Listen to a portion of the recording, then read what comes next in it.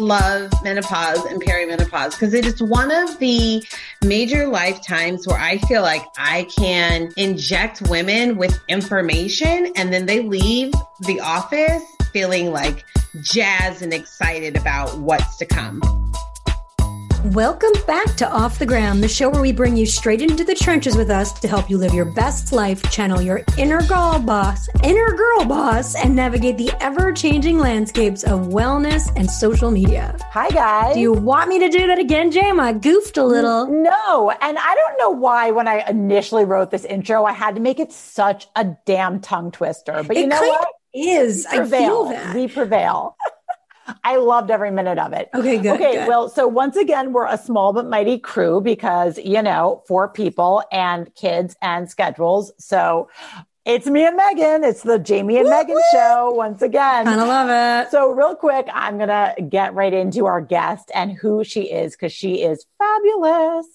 So Dr. Camilla Phillips is a board-certified obstetrician and gynecologist, wife, mother, and lifelong women's health advocate.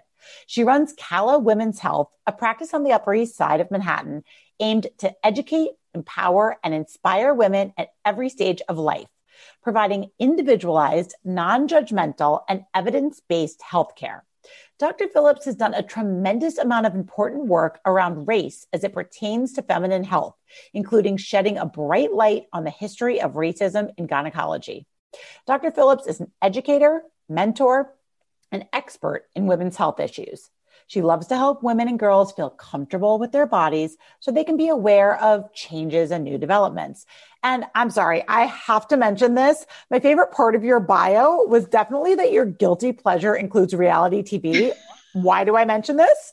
Because a fun and little known fact that has absolutely nothing to do with today's topic, but I'm moderately obsessed with, is that Camilla was a cast member on The Real World Boston. So I definitely watched that and didn't even realize that I was an even bigger fan of yours than I thought I was like 6 hours ago. So I'm just like doing my little bow down because I am the biggest Real World fan. Thank you. So am I. Bringing it back to today, you can follow her on the gram at Dr. Camilla Says. But in the meantime, let's welcome her to the show. Yay! Round of applause. Thank you. Round of applause. Well, so we always kind of start the show with just a little weekly catch up, and you are welcome to chime in because our catch up topic today, given that it's right before Thanksgiving, is ladies, do you have a favorite Thanksgiving dish and or tradition? You can go first. I've gotten lazy over the years, and my favorite Thanksgiving tradition is like not participating in the holiday. That's my thing now. I'm here for it. Takeout. Yes. Like my husband has taken over the holiday. I invite him to do everything that he wants to do. I like to stand there. It's a little snobby, but I like to just, peek over his shoulder and make sure he's doing things the way I want them done. Not that I necessarily want to do them myself, but I just sit back and watch TV and figure out when stores, I guess that was last year, figure out when the stores were going to open. And I wait to be waited upon. That's my new tradition. That for him. Yeah. He just gets to be bossed around and wait on your every whim. And then you get to eat turkey. And be thankful for me. That is amazing. That is amazing. Megan, how about you? So we have a sort of a quirky family tradition. When my father was alive, he would hide scratch-off lottery tickets under all of our plates. And then you would go around the table, you would say what you were thankful for, you'd scratch your lottery ticket and reveal whether you were a winner or a wiener. I don't know why that was his thing. Are you a winner or a wiener? And there were 19 of us, and you'd ultimately have one of the grandchildren crying because you'd have a little boy have to go, I'm a wiener. And it's a tradition. My dad will be gone 5 years, but it's a tradition that we've carried on through every holiday. And you will always find scratch off lottery tickets under the plates in this house. Did anyone ever win big? We've never won really big, like, like $20, $2, $5. I mean, just not having to call yourself a wiener was always sort of winning, whether it was a buck or a free ticket, right? I mean, but we've never in the history of of the tradition had a big winner. So maybe we're poised to just like have that holy moly $100,000 prize at some point, and then we just all go on vacation. This is your year. I can feel it in my bones. It has to I be feel my it year. happening.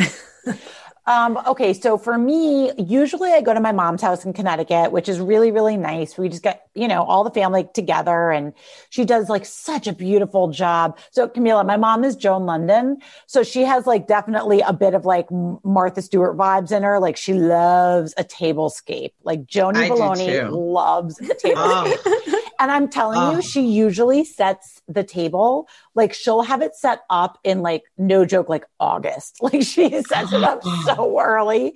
She gets so excited. So this year we've all committed not to get together, just to be safe. We really miss our family, but we just feel like better safe than sorry. So we're doing it here at our house, just with our kiddos.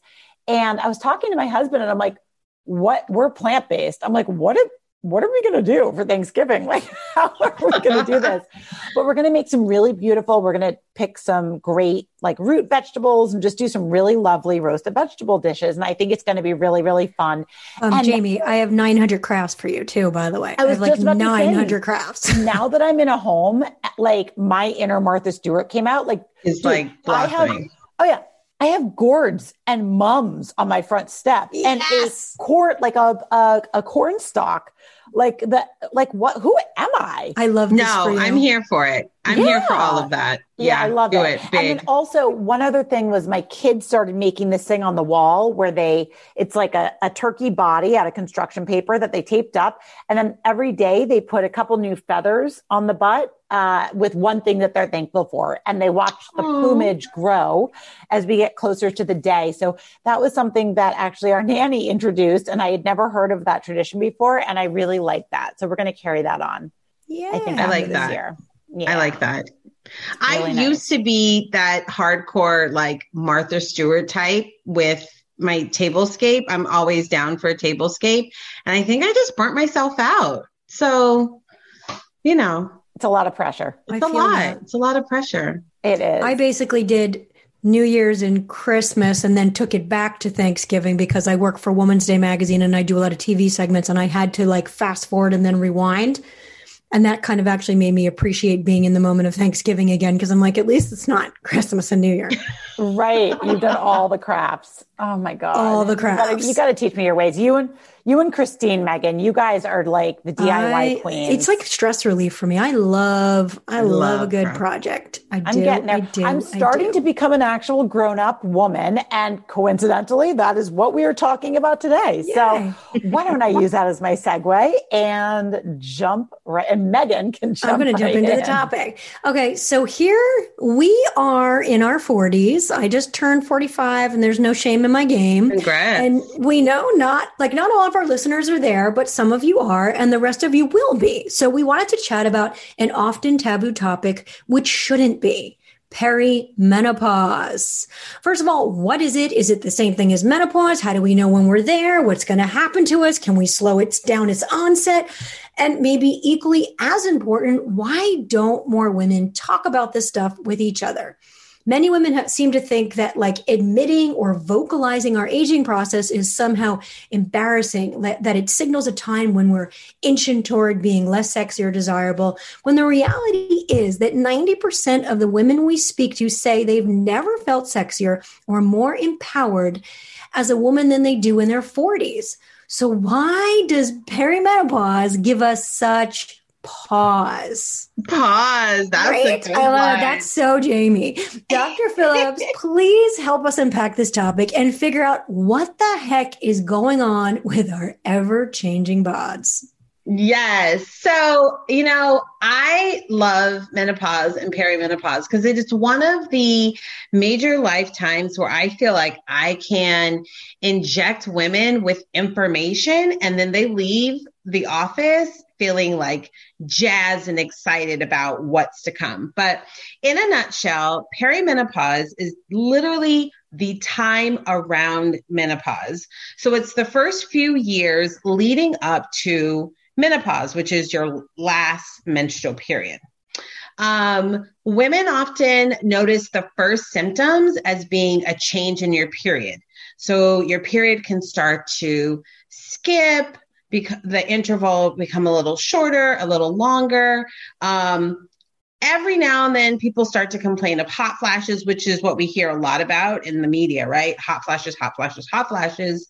But really, most women start experiencing perimenopause by having longer periods. And longer periods meaning like the duration. So for instead of like 4 days, it lasts for 7 days. I had one that lasted 14 days. I'm like, somebody give me an iron supplement. What the hell's going on? Exactly. So we don't like 14 days, but it's all of that, right? So it can be the duration. Say your period was 7 days. We'll just use that as the standard. Sometimes women bleed for 4 days and they're like, what's going on? I'm a 7-day bleeder. I don't like this. Or sometimes they can bleed a little longer.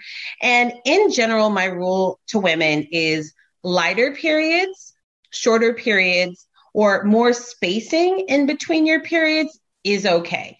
Heavier, longer, or really close periods, like you're having periods every 2 weeks, not so great. You should definitely check in with your doctor. And because that's a sign of what? So it can completely be a sign of perimenopause, but like you just said, you're like, where are my iron supplements? I'm starting to get lightheaded, feel a little crappy. And it's just kind of not fun to be bleeding for 14 days, right? Mm-hmm. That's not what you're accustomed to, and nor should we be accustomed to it. And so it can be a sign of a change. Worst case scenario, doesn't happen often, but worst case scenario can be a sign of an early cancer. So we really want to get that checked out. But on the lighter side, over time, it can make you anemic, which means you have low iron and you don't feel great. You're not at 100% functioning. And so no one does well when, you're bleeding for 14 days and you're not at 100%. But it also can be a sign of hormonal changes. We want to make sure your thyroid is on point. These are things that you shouldn't just overlook and chalk up. So what causes the onset of it? Like, why do some people experience it sooner than others? When you got your period initially, is it during puberty matter? Like, what causes it to start? So, some of it's genetic, right? We can often look at our moms or our sisters. Okay, I'm Irish and my mom's like, I don't know what you're talking about. We don't talk about those things. We don't talk about those things. When I got my period, like, why are you asking me these uncomfortable questions? I guarantee you your mom went through menopause. She needs to stop that. Oh, she has. But like when I try to like make her think back to the good old days when she probably got her period like in 8th grade or this grade or like any kind of those historical questions, she's like, I don't know. I love that. I love that. So, there's so many things. One, we need to teach menopause in high school health like we teach everything else. Right on. I'm with you on that front. Yeah. I'm totally down with that because as sure as you're going to get your period, you're going to lose it eventually. So why aren't we prepping our young people from an early age to understand that menopause, God willing, you're lucky enough to live long enough, is a normal part of life and a normal part of transition. I think it's also really helpful because most of us happen to grow up with women in our lives. So when our moms and aunts and cousins are experiencing this change, instead of having them like, fanning uncontrollably, sweating, and it's like this really uncomfortable thing, let's give them a space to talk about what's going on instead of keeping it shrouded in all this like secrecy and change. And so we don't clearly know what is the trigger for menopause. We just know what the major hormonal markers are. And basically that's a decrease in your estrogen. And so that causes some of the major symptoms that people experience. And we often look to our moms, our grandmas, our aunts and I almost said uncles, Lord, forgive me, our aunts and our cousins to kind of have an idea of when it might start for us. Of course, if women have surgery, chemotherapy, radiation, other factors that can start their menopause earlier than it would if it was natural. But does everyone have perimenopause? Like, is that a prerequisite to menopause, or can you just be like, bam, I woke up with menopause? Most people have perimenopause because, like, by definition, it is the time leading up to your last period. It's how you experience it that's totally different. And everyone has a different experience. Some women, typically Asian women, for example, the research shows us that their symptoms or their experience of perimenopause isn't as bad, traumatic, remarkable as maybe a white woman's or an African-American woman's. That's fascinating. Really interesting. And it's really unclear if it's like diet, if it's culture, what it is exactly. For example, larger women. So if you're a little bit more heavy set, you might have more intense symptoms of menopause or perimenopause than like a normal weight person. Latinas, one of the signs of menopause can be mental distress and even depression. They report that greater than African-American and white women. So everyone experiences this differently. And so again, by definition, all of us have perimenopause. It's just how you experience it can be different. So are things like, okay, my metabolism's dipping and I'm gaining weight and maybe my skin breaks out more, are those kind of tied to perimenopause because they're slightly related to estrogen fluctuations?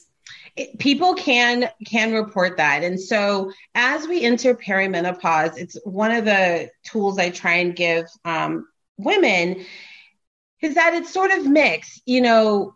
As we get older, our metabolism changes. What is causing our metabolism to change? Is it strictly estrogen? I don't think so. Is it a part of it? Probably. But that is one of the really key parts that we start discussing as women are entering perimenopause, because that metabolism, I tell them, girl, it's about to change on you. And, we were at a point where you could, just restrict, okay, I'm going to take off carbs for a little bit, lose those 3 to 5 pounds that you needed to get into that dress. I mean, Camila, can we talk? I mean, how old are you? Do you like to talk about your age? No, I'm 43. 43. Okay. So 45, all the shit starts to happen. Yeah. Oh, yeah. Crazy pants. And I feel like I don't want to be alone in this. So I can't stop talking about all the changes because I'm like, somebody's got to talk about this crap. Someone has to talk about it. Well, why don't people talk about it? It's so crazy. And I really do think that it's, women are just obviously so encouraged to always stay, young and sexy and desirable. And, I don't know if men struggle with talking about aging quite as much because, there's something distinguished about it for them. When women, it's like we're past our sell-by date somehow. I think it is so damaging for women not to talk about this with each other and for mothers not to talk about it with their daughters, right?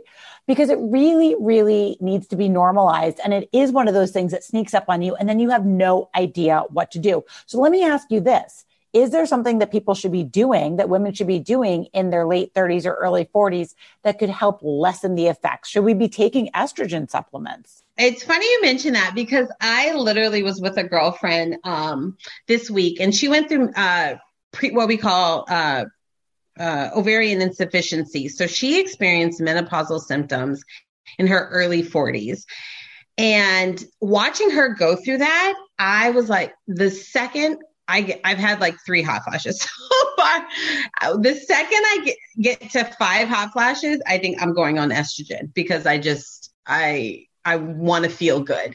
The estrogen part is really controversial and it depends. I am a huge fan of hormones.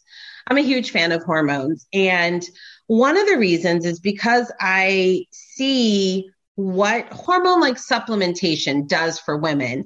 And during the women's health trial, this was, I want to say it was in the 2000s. I don't remember exactly, but it was a huge trial, thousands of women. What came out of that is hormone treatment got a really bad rap. And so all of these women ditched their hormones, were suffering, physically, mentally, emotionally. And everyone was like anti-estrogen. Let's not do this. Once we started to really look at the data, we saw that estrogen played a really important role for women going through perimenopause and early menopause.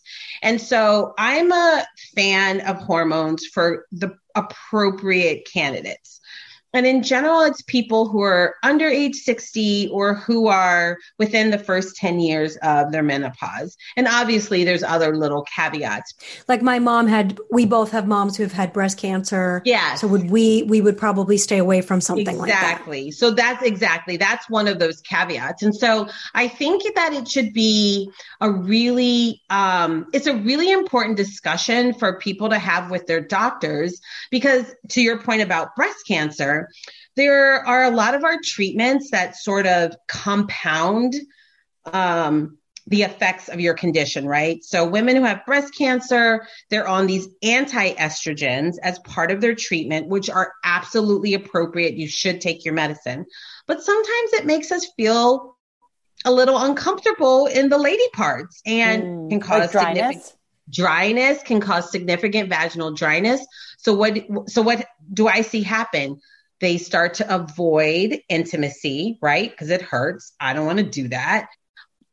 Relationship issues start, and it's this like thing. And some women, even with breast cancer, again, please talk to your doctor. But I have a group of young women who are cancer survivors, and their treatments have left them in menopause. At 23, you want to be able to enjoy your vagina. And so working closely with their oncologists, we are actually giving them vaginal estrogen because that it helps them and it revolutionizes their sense of self, how they feel about themselves, their intimacy. And so there's a role for it if you are the proper person. So just talk to your doctor about it. Can we discuss the whole dryness thing? And I'm hoping my kids aren't outside the door right now. Oh my God. But it's a big deal. So the dryness, so I haven't experienced that yet. And I hope my mother-in-law is listening as well. But so that's a product of perimenopause. And that's also a product of menopause because that deals with the estrogen fluctuations. Yes, ma'am. And why does does like no estrogen make you dried up? Okay, because estrogen is everywhere, honey, everywhere. Any part of your body that you look, you'll probably find some estrogen receptors. But guess what? The vulva, and so that's, clitoris, urethra, inner, outer labia, vagina, that area is so rich in estrogen receptors that when you start to have a decrease in your estrogen, over time, your girl is going to start screaming at you. And she does it with, dryness, itching, irritation. That area is rich in estrogen receptors, testosterone. Hello. Women make and need and love testosterone, and also progesterone receptors. And so I make the analogy to patients, two points. One, use it or lose it. And I don't mean that in like a flippant way. When you are having intercourse, or even when you're just self-pleasure, doing a little something with yourself, it brings attention to the area. It brings blood flow. It brings, it keeps your vaginal tissues engaged. It keeps you mentally engaged with your body. And that helps women ward off some of those symptoms. Oh, I'm in good shape. The second, my husband's going to be so happy. He's going to love you after this episode.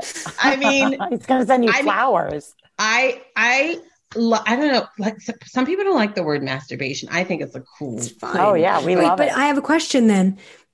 Now I got sidetracked by masturbation.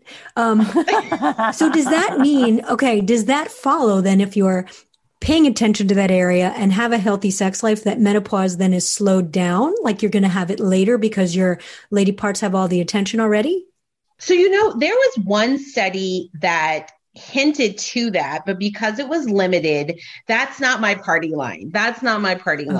Like definitely. So there's two things I would say about not my party line, but using it does help you keep your your female side engaged and in the party. Now, I still have women who come in and they're like, I have sex 3 times a week. And I'm like, hello, who, okay, let me get my act together. Who has the time? I do. Yeah, Megan does. You have sex 3 times a week? Oh, yeah, at least. I get it. I married a younger man. I think that helps quite a bit. I don't know. Oh my gosh. Bless you. Bless you. But changes still happen, right? Because the hormones start to decrease. And I make the analogy with them, like when we're in our 20s and 30s and experiencing intercourse, however you experience it, your vagina is like rocking on a thick old silly Posturepedic, mattress foam pillow top. That's some cushion. I love you. That's what our vaginas look like. I look at some of these young girls and I'm like, oh Lord, I gotta get my act together. And you look at vaginas all day. All day. And they're the little waves, the rugae are there. It's pink, it's juicy. Bless you, young child.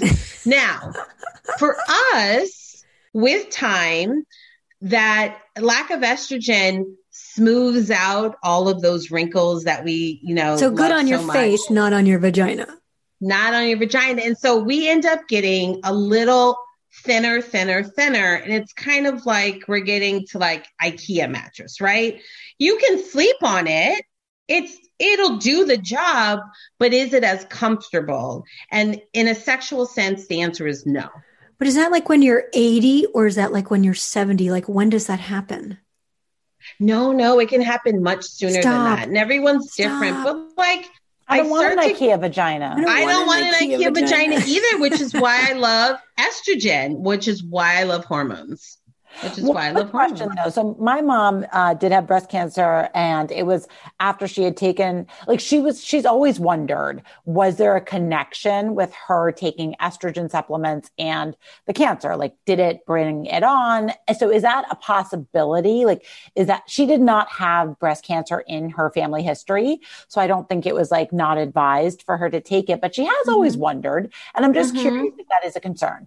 So, most people don't have breast cancer in their family history until they have breast cancer. That is one thing I try and get across to women, especially when they're resistant about getting their mammograms. Oh, I don't have a family history. I don't have a family history. Yeah, none of us do until it's that one person. So that's one thing I would say about that. Two, there is potentially a slight increased risk. The risk overall is extremely low for all the women that we do have on hormonal supplements. And I'm talking like birth control and beyond. And it might also be actually related to the progesterone in the supplements, not always necessarily focused on the estrogen. And when my period lasted 14 days, if it went one more day, I was going to have to go on progesterone because that would have stopped it. Mm-hmm.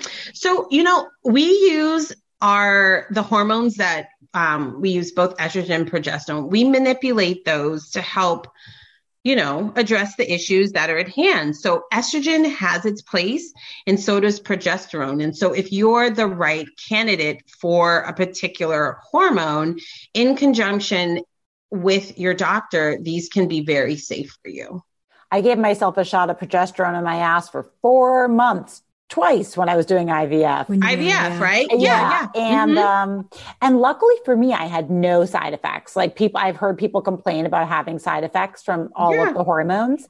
I had zero. So IVF was a wonderful experience for me all around. And I have my 2 little boys from it. And, I wave the flag for, well, obviously IVF isn't something you do it because you have to, but I wave the flag for egg freezing all the time. If it's something that you're able to do. I know, financially it's a big commitment, but man, I mean, what a gift to give yourself the gift of, viable eggs. Mm-hmm. Yeah. Do that. Yeah. I tell my young patients all the time because I try not to be that doctor who comes in and, someone's 36 and I'm like, okay, ma'am, when you having your baby? Like, you get that from your mom, your family, society enough.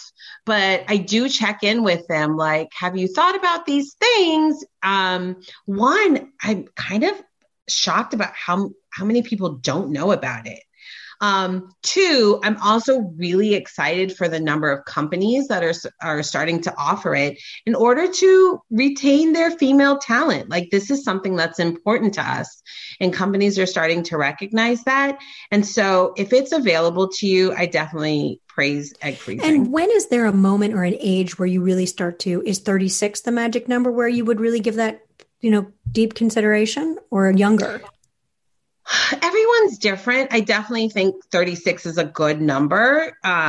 It depends on also your evaluation. Fertility is one of these things that's like kind of sucky because it's not promised, right? It's like, It's such a crapshoot. And so I have young women who are like, wait, why is this not happening for me? And then you're like, God damn it. Why was I on birth control for 15 all these years? Right? Exactly. Like, that's the worst. Exactly. And so fertility is one of those things that's really tricky. And so, if you're able to do it, 35 is better than 37 is better than 40. Gotcha. Is fertility a predictor of perimenopause or menopause in any way, shape, or form? So your periods can be. So, if you had your period early or if you had your period late, that can have some implications about when you start your menopause. Fertility in particular, I see more related to cancers like ovarian. You reduce your risk of ovarian cancer, you reduce your risk of breast cancer. If you're fertile versus... Yes, if you have children, as opposed to people who do not. If you have pregnancies and then, for example, even lactate after those pregnancies, that can reduce your risk of both cancers. But again, everyone will eventually go through menopause, which is why we have to scream from the rooftops, this is a normal stage of life. Like, let's talk about it. And Jamie, like, when you say moms need to be talking to their daughters about it, we put up with our young kids going through like these crazy teenage years, and we just accept that as a part of life. And then our kids look back at us and they're like, my mom's crazy. I don't know what's going on with her. Talk to your kids, Kids definitely say that. I feel like think you're crazy, right? For sure. Well, that's a big part of what we do on this show. And to be honest, is just to talk about this stuff. And like, I'm the first one, because my kind of career is as an influencer and an expert on wellness stuff. So my favorite campaigns to do are, when brands reach out to me that are in the like incontinence space, or like I'm doing a whole media day next week. And two of the brands are, one is like an anti-diarrheal and the other is, like for hemorrhoids. Why? Because I cannot tell you how passionate I feel about the fact that it is very, very powerful for people at home to see, a young, cute girl on television owning the shit out of that and being like, no pun intended, but owning it and being like, hey, guess what? I pushed 2 babies out. Hemorrhoids are a thing. Let's just get over it. Not a big deal. Let's talk about how we can be a little more comfortable and how, use. I just think it's so important for me to be like, I had 2 babies. I pee my pants when I run. Does pelvic floor and that kind of and incontinence have anything to do with menopause and perimenopause? Like, does your pelvic floor lose elasticity by virtue of going through menopause? Is that any connection? So it's all kind of interrelated.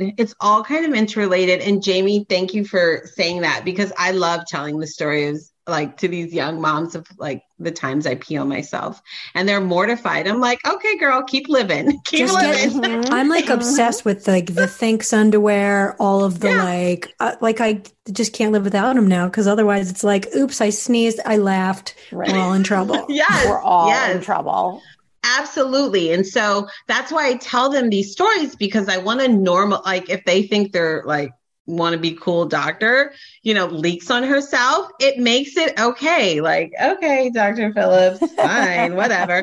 But then when it happens to them, they're like, remember when you told me? Yes, welcome to the club. Welcome to the club. But it's all, getting back to your question, it's sort of all interrelated. And we see more pelvic floor dysfunction sort of just generally with age. Women have had their babies, women are gaining weight. There are chronic health conditions that can make your pelvic floor weaker. Asthma, people who are chronically coughing. I have asthma. What? Well, the chronic cough, the constipation, all of that. And there's other conditions, but it can contribute to pelvic floor dysfunction.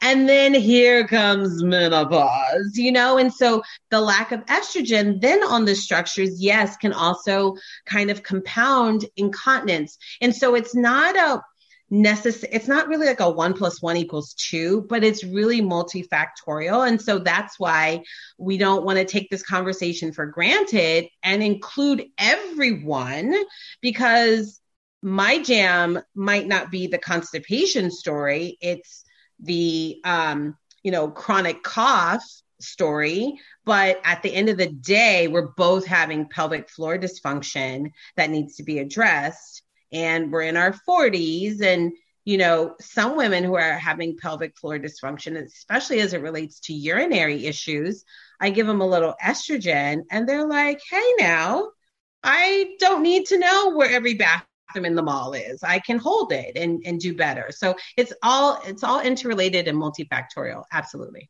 Interesting. Pelvic floor issues, I feel like, are definitely another thing that we don't talk about, especially in this country. Like, I feel like it's much more normalized in other countries. Women, I've heard that women go for pelvic floor physical therapy quite commonly after having babies in other countries. Mm-hmm. Yeah. And in this country, it is very hard. It's often not covered by insurance. I had to go. Is very expensive, but also it's another thing we don't talk about as a society, as women. So when I went, I've been to physical therapy before. So that's what I thought I was going for. And all of a sudden I was like, hello, you're naked from the waist down. They're very, there are tools, shall we say, right? Yes. When you do pelvic floor PT, which is fine. It's what I needed, but I had no idea. I didn't know what I was signing up for because again, it's something that we don't talk about very much. Yeah. My French patients, it's absolutely part of their health and wellness in France and their return to normalcy is the French women go to pelvic floor therapy after they've had a delivery. And it doesn't matter if it's vaginal or C-section. And actually, it's funny, last night, one of my French patients is like, I'm pregnant again, coming to see you. And I'm like, let me find her physical therapist, because it is so ingrained in their sense of well-being, the ability to control your pelvic floor after having a baby, that it helps you return to your normal self and is so important. And even for young women, I saw a woman today who's struggling with penetration, and it's a pelvic floor issue. And she literally said, it broke my heart. She's like, I feel like I'm failing as a woman because she can't have penetration. And we need to share these stories. These are human stories. And in talking about peeing, pooping, passing gas, menopause, it just normalizes everything that all of us are going through. Amen. On that note of peeing and pooping and passing gas. I needed this. Thank you, Camila. Is there anything else that you need to ask before we move? No, I have to admit, this was my whole asking for a friend who is me episode. So thank you. I love it. And thank you for coming on and helping us normalize the stuff that is normal. We appreciate you so much. We always wrap up the show by doing we have 2 quick little segments. The first one is a lightning round. I'm going to ask you 3 questions. Are you ready? I'm ready. Okay. I'm scared of these. They're pretty easy, but put on your thinking cap. Okay. Okay. Number 1, morning or evening workout. What do you prefer? Evening. Oh, evening. See, that's not a popular answer. That's not a popular answer. I always find it interesting. I'm an OBGYN. Let me tell you, I hate getting up in the morning. don't bother me in the morning. When I have morning deliveries, I was like, this baby better. This baby better. No, I'm not a morning person. I love evening workouts, like to sweat, and then take a hot shower. I pass out. I sleep like a baby. Oh, I love that. So what is, this is question number 2. What is your favorite kind of workout? 5 years ago, I would have said sex. Now I get it. I like me some Camila. 3 kids in. You know what? I like high intensity. But to our point, I always pee ahead of time because I'll invariably like leak all over myself. Amen. Oh my God. But I like high intensity. Yeah. Literally. I used to do a trampoline class, a little bounce class. So fun. But let me tell you, that ship has sailed. I just can't. I literally, I can't do it. I can't do it anymore. Okay. Last, coffee, tea, or matcha? Tea. Chai tea in particular. Love Tea. that. That's my jam. I'm sipping my apple cinnamon right now. It's delightful. I know. I am too. I have a Be Well, Live Well something anti-COVID tea. Anti-COVID tea, elderberry, anti-COVID everything. All the things. Okay, so the last thing we do, which normally is Heidi, our yogi's job, is karma call. And she will tell us that karma is a Sanskrit word for action. And we love our guests to leave us with one action step, that's something little that you could do that could have a big impact. You know, I would encourage people to find the flaw that they have on their body and just sit and stare at it and think about how that like part of your body has blessed you and has helped you in your day-to-day, in your, journey of life, whatever it is, and just say thank you. Thank you.